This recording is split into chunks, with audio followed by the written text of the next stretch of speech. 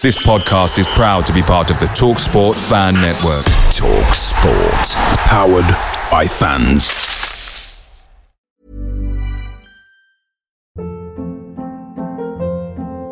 Hold up. What was that? Boring. No flavor. That was as bad as those leftovers you ate all week. Keke Palmer here. And it's time to say hello to something fresh and guilt-free. Hello Fresh. Jazz up dinner with pecan-crusted chicken or garlic butter shrimp scampi. Now that's music to my mouth. Hello Fresh. Let's get this dinner party started. Discover all the delicious possibilities at hellofresh.com. The TalkSport Fan Network is proudly sponsored by McDelivery, bringing you the food you love. As a City supporter, we know you value delivery, and McDelivery is up there with the very best. You'll always be winning with McDelivery because just like Kevin De Bruyne, McDelivery puts your order right on a plate. So the only thing left to say is, are you in? Order now on the McDonald's app, and you can also get rewards points delivered as well. So that ordering today means some tasty rewards for you tomorrow.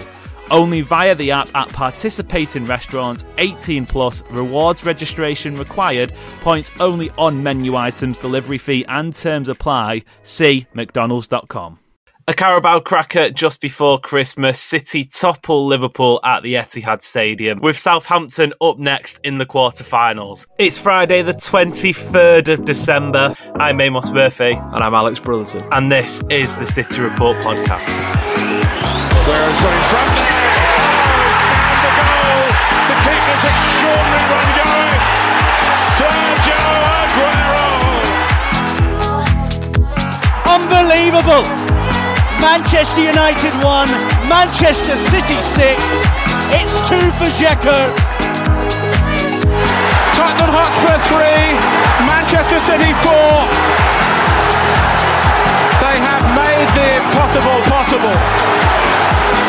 Speaking of crackers, Alex, did you know Americans don't have Christmas crackers?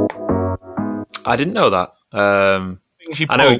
In a table and they go bang and they've got a little joke and a toy inside. They don't have them. Yeah, I feel like there'd be something. I hope Adam doesn't mind me saying this, but I feel like Americans would just be too disappointed. They wouldn't get the because it's part of it that you're going to get some crappy little joke or a toy, and I feel like in America, it'd just be like, oh well, that sucks, or where's the new like cell phone or something? I don't know, you know. yeah. I see where you're going. I know it's mad though. A Christmas cracker in America means a completely different thing, but we won't get into it. Right, okay. Last game before Christmas. It was also the first game after the World Cup break. So we'll get straight into it. I sort of went into this game. I didn't go for full disclosure. I wasn't at the stadium. I went into this game sort of thinking, League Cup fourth round. If City got beat by Liverpool, would it be the worst thing in the world? Blah, blah, blah. I think when that start happened and it was so intense, the pace of the game was so high, I was immediately hooked. It was like the bloodshot in my eyes just went boof, like that scene from Trainspotting when he starts to strap up. I don't know where I'm going with that, but it was a really intense football match, and it reeled me in, as City and Liverpool games usually do. Yeah, I mean, it's up to you how you spend your matches, Amos. All I ask is that you do it safely and that you tell people what you're up to. Yeah, help is available, everybody, just to let you know. No, you're absolutely right. It's got to go in there at one of the top City encounters with Liverpool. And I mean, there's been so many in recent years, but if anyone thought that because it wasn't Premier League and it was sort of only the fourth round of the Carabao Cup, then they were very wrong, because it was, straight from minute one, it was so intense, so much quality as well. I don't think it was, at times it got end to end, but I don't think it wasn't one of those where there was lots of mistakes that made it end to end. I think both teams defensively could have done a bit better, but there was so much quality in attack.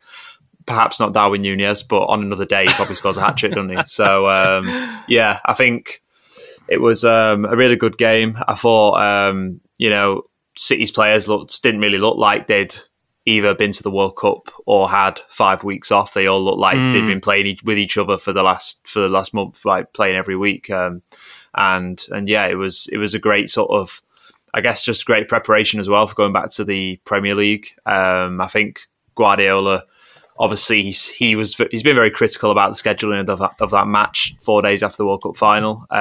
He's joked that him and Klopp might have to have played and the physios would have to play, but in fact it looks like it's probably played in City's favour because they did look a bit sharper than Liverpool. They did look like most of their players have been playing and training regularly, whereas lots of the teams in the Premier League haven't had as many World Cup representatives as City, so perhaps that'll play in their favour. But just on tonight, great game and really good performance.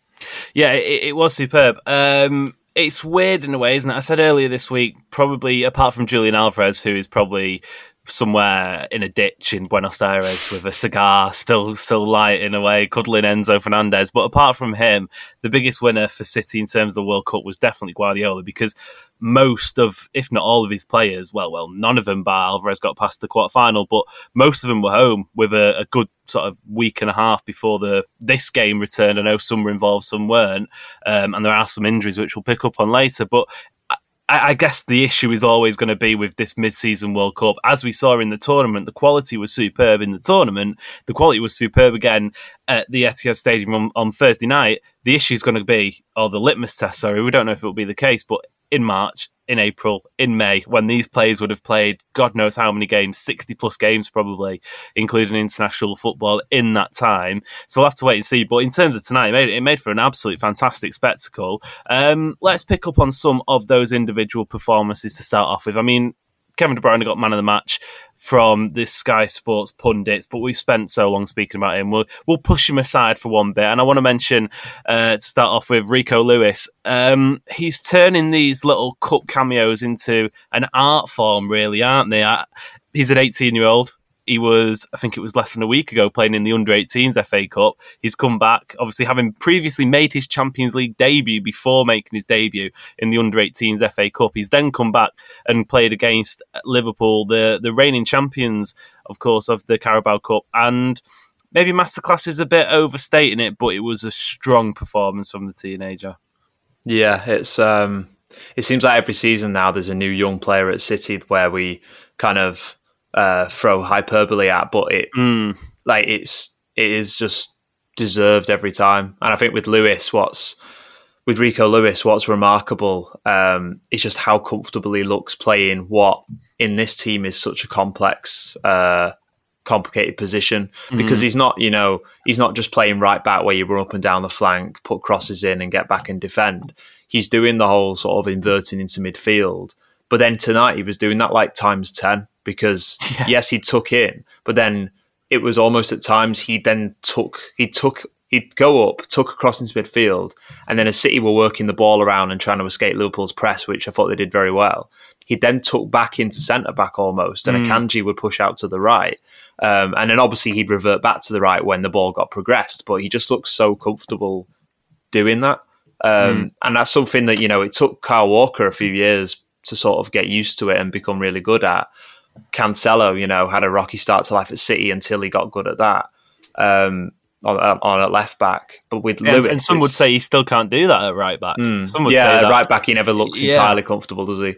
But Lewis, now we're seeing the fruits of the City Academy and how joined up and streamlined everything is, because we've got this 18-year-old kid who has spent, probably since he came into the academy playing as that kind of right back, tucking into midfield. And, it doesn't matter that, of course, there's elements of his game which will need to improve, and he's probably not even finished developing sort of physically yet. But in terms of his tactical understanding of the role he would be asked to play if he were to be the regular right back in a Guardiola team, he seems to already understand it pretty much perfectly. And I think Guardiola's not afraid to put that praise on him, because he said after the game, I think he said to Sky that, there's very few times he's seen a young player play that well. He said City are so lucky to have him. And this is an 18-year-old kid who, not many people had heard of him, I don't think, unless they were sort of really into their City Academy thing last season. But yeah, the cameos he's had this season have been great, and hopefully he picks up more minutes going forwards. And who knows, maybe we've solved the right back question. We've solved the issue of not to get carried away with ourselves, but Walker's not going to be around forever. And if right now, if you said give Lewis more minutes maybe next season and the season after, or go and splurge on another right back that might take a year or two to adapt. Well, we've got this kid that has already adapted, that he's grown up with this system. So yeah, he was brilliant. Yeah, he was superb. Like you say, there's a lot of hyperbole and sometimes it isn't helpful, but when you see a performance like that, there are sort of few words that do it justice other than the sort of the impeccable, the perfect, the astonishing, blah, blah, blah. A few stats then from Rico Lewis's performance: 90 minutes played, 61 out of 70 accurate passes. That's about 83%, I think it is. 89 touches, 2 out of 2 tackles, 5 out of 8 ground duels won, and 8 recoveries. It is a nice looking list of statistics, you have to say. And it's interesting, isn't it? Because I think coming into the season, a lot of people expected Josh Wilson-Esbrand on the left-hand side to be the CFA fullback we saw more often, and it hasn't.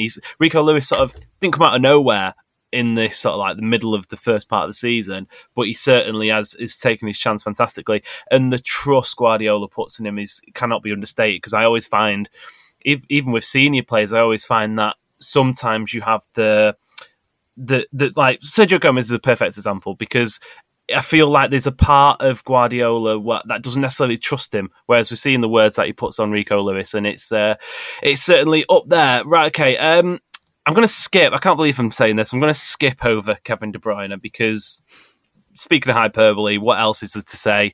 Fantastic, much better. Quickly then, I found it interesting how good he was tonight and how bad he was for Belgium. I feel like with Kevin De Bruyne, I'm putting it out there, in the 2023 bingo card, I wouldn't be surprised if he retired from international football, because he just doesn't seem to enjoy it nearly as much as he enjoys playing for Manchester City, which is lovely to have, isn't it, as a City supporting cohort? Yeah, I don't think from now until the end of the season, I don't think we're going to have another Sky or BT game where a commentator or pundit doesn't say at least once that De Bruyne is sending a message after the poor World Cup we had. It's a strange one. Obviously, with Belgium, there is the sort of caveat that it's obviously his teammates aren't as good as City. It's not a sort of well-oiled, slick machine, but in his individual performances, he'll be the first to admit that he wasn't really up to scratch. So I don't know if that's a motivation thing. He certainly didn't seem very motivated before he went to the World Cup in that interview he did with The Guardian, where he said that he and his teammates were too old. But yeah, it is pretty amazing to see the difference, because he looked sort of fired up. He's that kind of that player that always, well, not always, but he's at his best when he has that fire in his belly, when he has the emotion, which can sometimes get a bit too much, but he does manage a lot of the time to channel that into his lung busting runs and these incredible crosses from pretty much anywhere on the pitch. And yeah, he was great again. I'm going to stop before I say any more, use any more hyperbolic descriptions, but he was very good and deserved man of the match in my opinion. Yeah. Footmob gave him a 9 out of 10 rating, which sums it up perfectly. And I'm just astonished you're saying his Belgian teammates aren't as good as the City ones. He's saying Michy Batshuayi isn't as good as Erling Haaland. It's a bold claim. I don't even think Michy Batshuayi's full entire body matches up to Haaland's left boot. But Any other standouts for you then? I mean, for me, I thought Nathan Ake did really well at keeping Mohamed Salah quiet. I know in the first half, Salah sort of switched over to what would be Liverpool's left-hand side to try and pit himself against 18-year-old star boy, Rico Lewis, future Ballon d'Or winner, Rico Lewis, to heap that praise on him even more. But Nathan Ake did superbly, as he was doing at the World Cup as well, so he's continued that over. And Rodri, I thought, as well, had a very good game. Any other talking points then before we wrap on part one?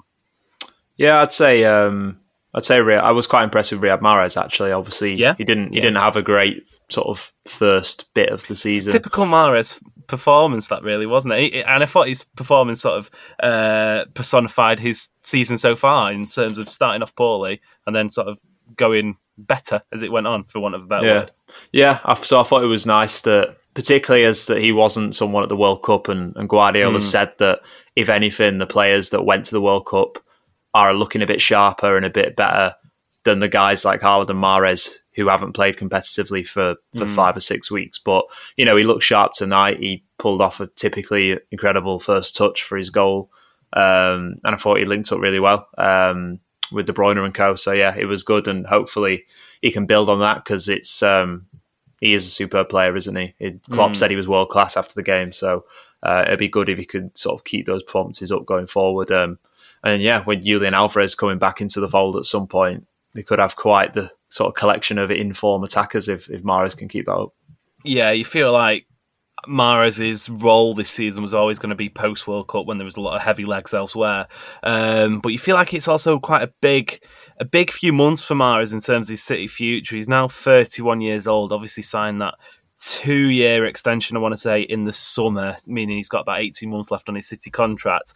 If it isn't necessarily going for him in this final part of the season, he could be one that perhaps is sold in the summer. But okay, that'll do for part one. We will be back very shortly to round up the Carabao action, speak about a couple of injuries, and preview the quarter-final draw. Welcome back to the City Report podcast. I'm here with Alex Brotherton. Just a quick one then, Alex. Post-game, a couple of injuries explaining the absentees from City versus Liverpool. Let's start with Ruben Diaz. Guardiola said that he's got a hamstring problem and could be facing up to a month out. Now, that's a worry. There's no need to dress this up. That's a worry. Yeah, absolutely.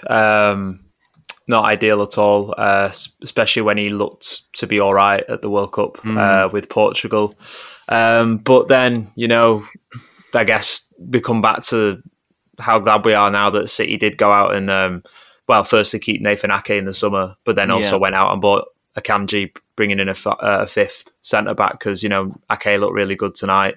I thought Stones was really good when he came on as well, actually. Obviously Laporte and Akanji were decent as well. I thought, maybe Laporte was probably sort of about average, didn't do too great with Liverpool's second goal.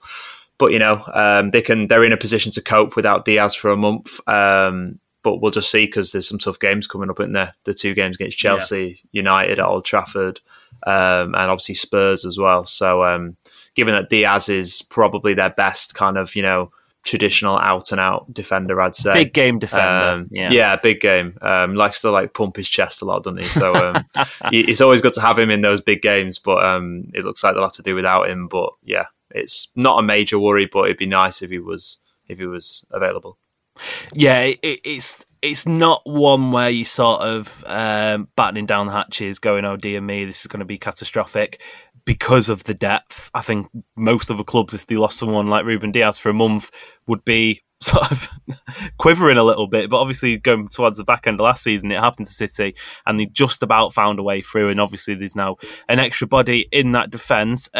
Secondly, then, a little more ambiguous from Mr. Josep Guardiola at this time. Calvin Phillips missed the game, much to the surprise of a few online. He isn't fit, according to Guardiola. Now, that could mean one or two things. You feel like it could mean he's not fit in the sense he's not had as much match practice, which would suggest that he should be involved, or is likely the case, is injured again, which would be a devastating blow. Yeah, obviously, as you said, he wasn't very clear about what he meant by isn't fit. I don't know. Yeah, it's obviously he didn't really play much for England, did he? He came on a few sort of 5-10 minute spells at most during the World Cup. So if it's an injury, it's obviously something that's happened in training. Although he only came back this week, so that would be a bit unfortunate. But I mean, it could be that he's just not. Obviously, if he wasn't match fit, you'd expect him to play, but then it's against Liverpool, and we saw how intense this game was. It's not the kind of game you want to throw someone in who has barely played 45 minutes of competitive football in the last 3 months, 4 months, whatever it's been. But yeah, hopefully if it is like a physical injury rather than just lacking match sharpness, hopefully he's not out for too long, because he's just had rotten luck, hasn't he, since he's arrived at City. And now that they seem to have sorted his shoulder out, having undergone that surgery and worked so hard to be fit for the World Cup, it'd be pretty devastating if it's like another lengthy spell on the sideline. And obviously for City's perspective as well, they need that backup there for Rodri, ideally, what with a big slate of games coming up. So fingers crossed on that one. Yeah, even if it's just a couple of weeks on the sideline, you do think, dear me, when is this poor lad going to get his break? And there is the other side of the coin, obviously from the club's point of view, where they've invested quite a lot of money in this player. And if I don't know, is it the Jack Rodwell syndrome in a sense that there's a player who obviously has plenty of quality, and I'm not saying for a second Calvin Phillips and Jack Rodwell are on the same level, but if these injuries, and at first was the shoulder, who knows what is the problem now? Hopefully, it is just a match sharpness thing. But then again, Alex Robinson, 19-year-old, was on the bench in his place. You surely would have thought he'd have made the bench. So it's certainly one to watch, and certainly one to sort of have fingers crossed a little bit, because I think more than anything, we all know he's a lovely lad, and it wouldn't be very nice to see him out again. Okay, let's wrap on this then. Manchester City away to Southampton in the quarter-final of the Carabao Cup. I believe it's due to be played the week commencing the 9th of January, which is, a matter of days, really. It will come in between two games against Chelsea, one in the League, one in the FA Cup, and just before a trip to Old Trafford in the Premier League. I think it could have been much worse. You're looking at Newcastle United and you're looking at Manchester United as the two bigger teams left in it. I think City will sort of undoubtedly be favourites from the last 8. However, I'm not sure what word you describe it. For starters, it's not a very interesting draw. I think that's where we can probably kick things off with that one. Yeah, I like Southampton as a club and a team. But it's just always one of them where I think did we draw them in the FA Cup last season? I think away in about January time. I think it was that as well. Yeah, and it's just a bit meh. Like either we want a home draw so we can go, or you want an away game somewhere where you don't already play 2 games a season against an opponent where Southampton away is just always difficult, or it tends to be. It was under Ralph Hasenhüttl, so obviously that's going to be different now. But it's not the most inspiring draw, but it's one that City should be confident of winning, I'd say, especially when Southampton have been quite up and down. Obviously, they signed half of City's academy in the summer. So it'll be interesting to see some of those faces again. I'm not sure if Romeo Lavia's fit again now or not, because he's been out for a bit, hasn't he? But obviously, we'll see Bazunu. Might see a bit of Samadozi. Yeah, Fandabidozi. So it'll be interesting. Maybe a bit more interesting than it was last season, but not the easiest draw, but definitely not the toughest, as you say. Yeah, I think I'm just a little bit down in the dumps about City's cup draws this year. We've obviously had in the League Cup, it's been 3 Premier League teams: Chelsea, Liverpool, Southampton. In the FA Cup, it's Chelsea at home. I know there's this sort of silly sort of theory that City get easy draws, but it makes things interesting. Oxford United away, Newport, who was the one at home, Rotherham, teams like that. They're the teams you want to play in your domestic cups. You don't want to be playing teams that play in the same league as you. So we'll wait and see. Finally, then, Leeds United is obviously up on the 28th. Everton is up on the 31st. But January's shaping up to be quite the tricky month already. Chelsea, Southampton, Man United, Tottenham. That's all before the 19th, so all before mid-January. First thoughts looking at that, it's going to be a headache, isn't it, for Guardiola, making sure that the players who are coming back from the World Cup aren't getting too much game time straight away, managing injuries, managing competitions, and managing success as well. I feel like we're sort of, after the glory of the World Cup, after the kamikaze night at the Etihad yesterday in the League Cup, feels like we're gearing up to what could be quite a difficult few weeks. Yeah, I think it could be one of them where obviously the Premier League games are going to take priority. Could be one of those where Guardiola never really makes, wholesale changes given how strong City's squad is and the depth. But I won't be surprised if either the Southampton League Cup game or the Chelsea FA Cup game, we see maybe a few more changes than Guardiola would ideally like when facing teams with the quality of Chelsea and Southampton have. I imagine we'll have a press conference at some point where he has a little bit of a moan about the schedule and just the fixtures piling up, and it's not possible for us to go out and play amazing in every game. I'd be kind of not surprised, but I feel like City won't win all of those games. I think City will come back from the World Cup and make a good start to trying to catch Arsenal up, because I think that it's a good thing that so many players played at the World Cup. They're all match sharp. Those of them that aren't injured. But I think maybe at some point Guardiola will have to make a few changes, and I think one of the domestic cups might possibly fall foul to that. But I do hope it's not the beloved Carabao, because 2 seasons without a sort of toxic green day out at Wembley would be too much for any man or woman to bear. So yeah, forget football's coming home, Carabao's coming home, and that's a perfect way to wrap today's episode. Last one before Christmas. Have a wonderful Christmas to not only you, Alex, but all the listeners as well. Any exciting Christmas plans? Just seeing the family, really. Yeah, nice. Yeah, possibly might see if I can go to Everton on New Year's Eve. I'm not sure. Yeah. I won't be working that day, so if not, probably just watch it in the pub somewhere. And yeah, hope all the listeners and you yourself, Amos, have a lovely Christmas and a very, very happy 2023, and hopefully the same goes to City as well. Yeah, compliments this season, as Martin Tyler would say. Right, okay, that has been the City Report podcast. We'll be back after Christmas, before the new year. Right, okay, it's been an absolute pleasure, and until next time, we'll see you later.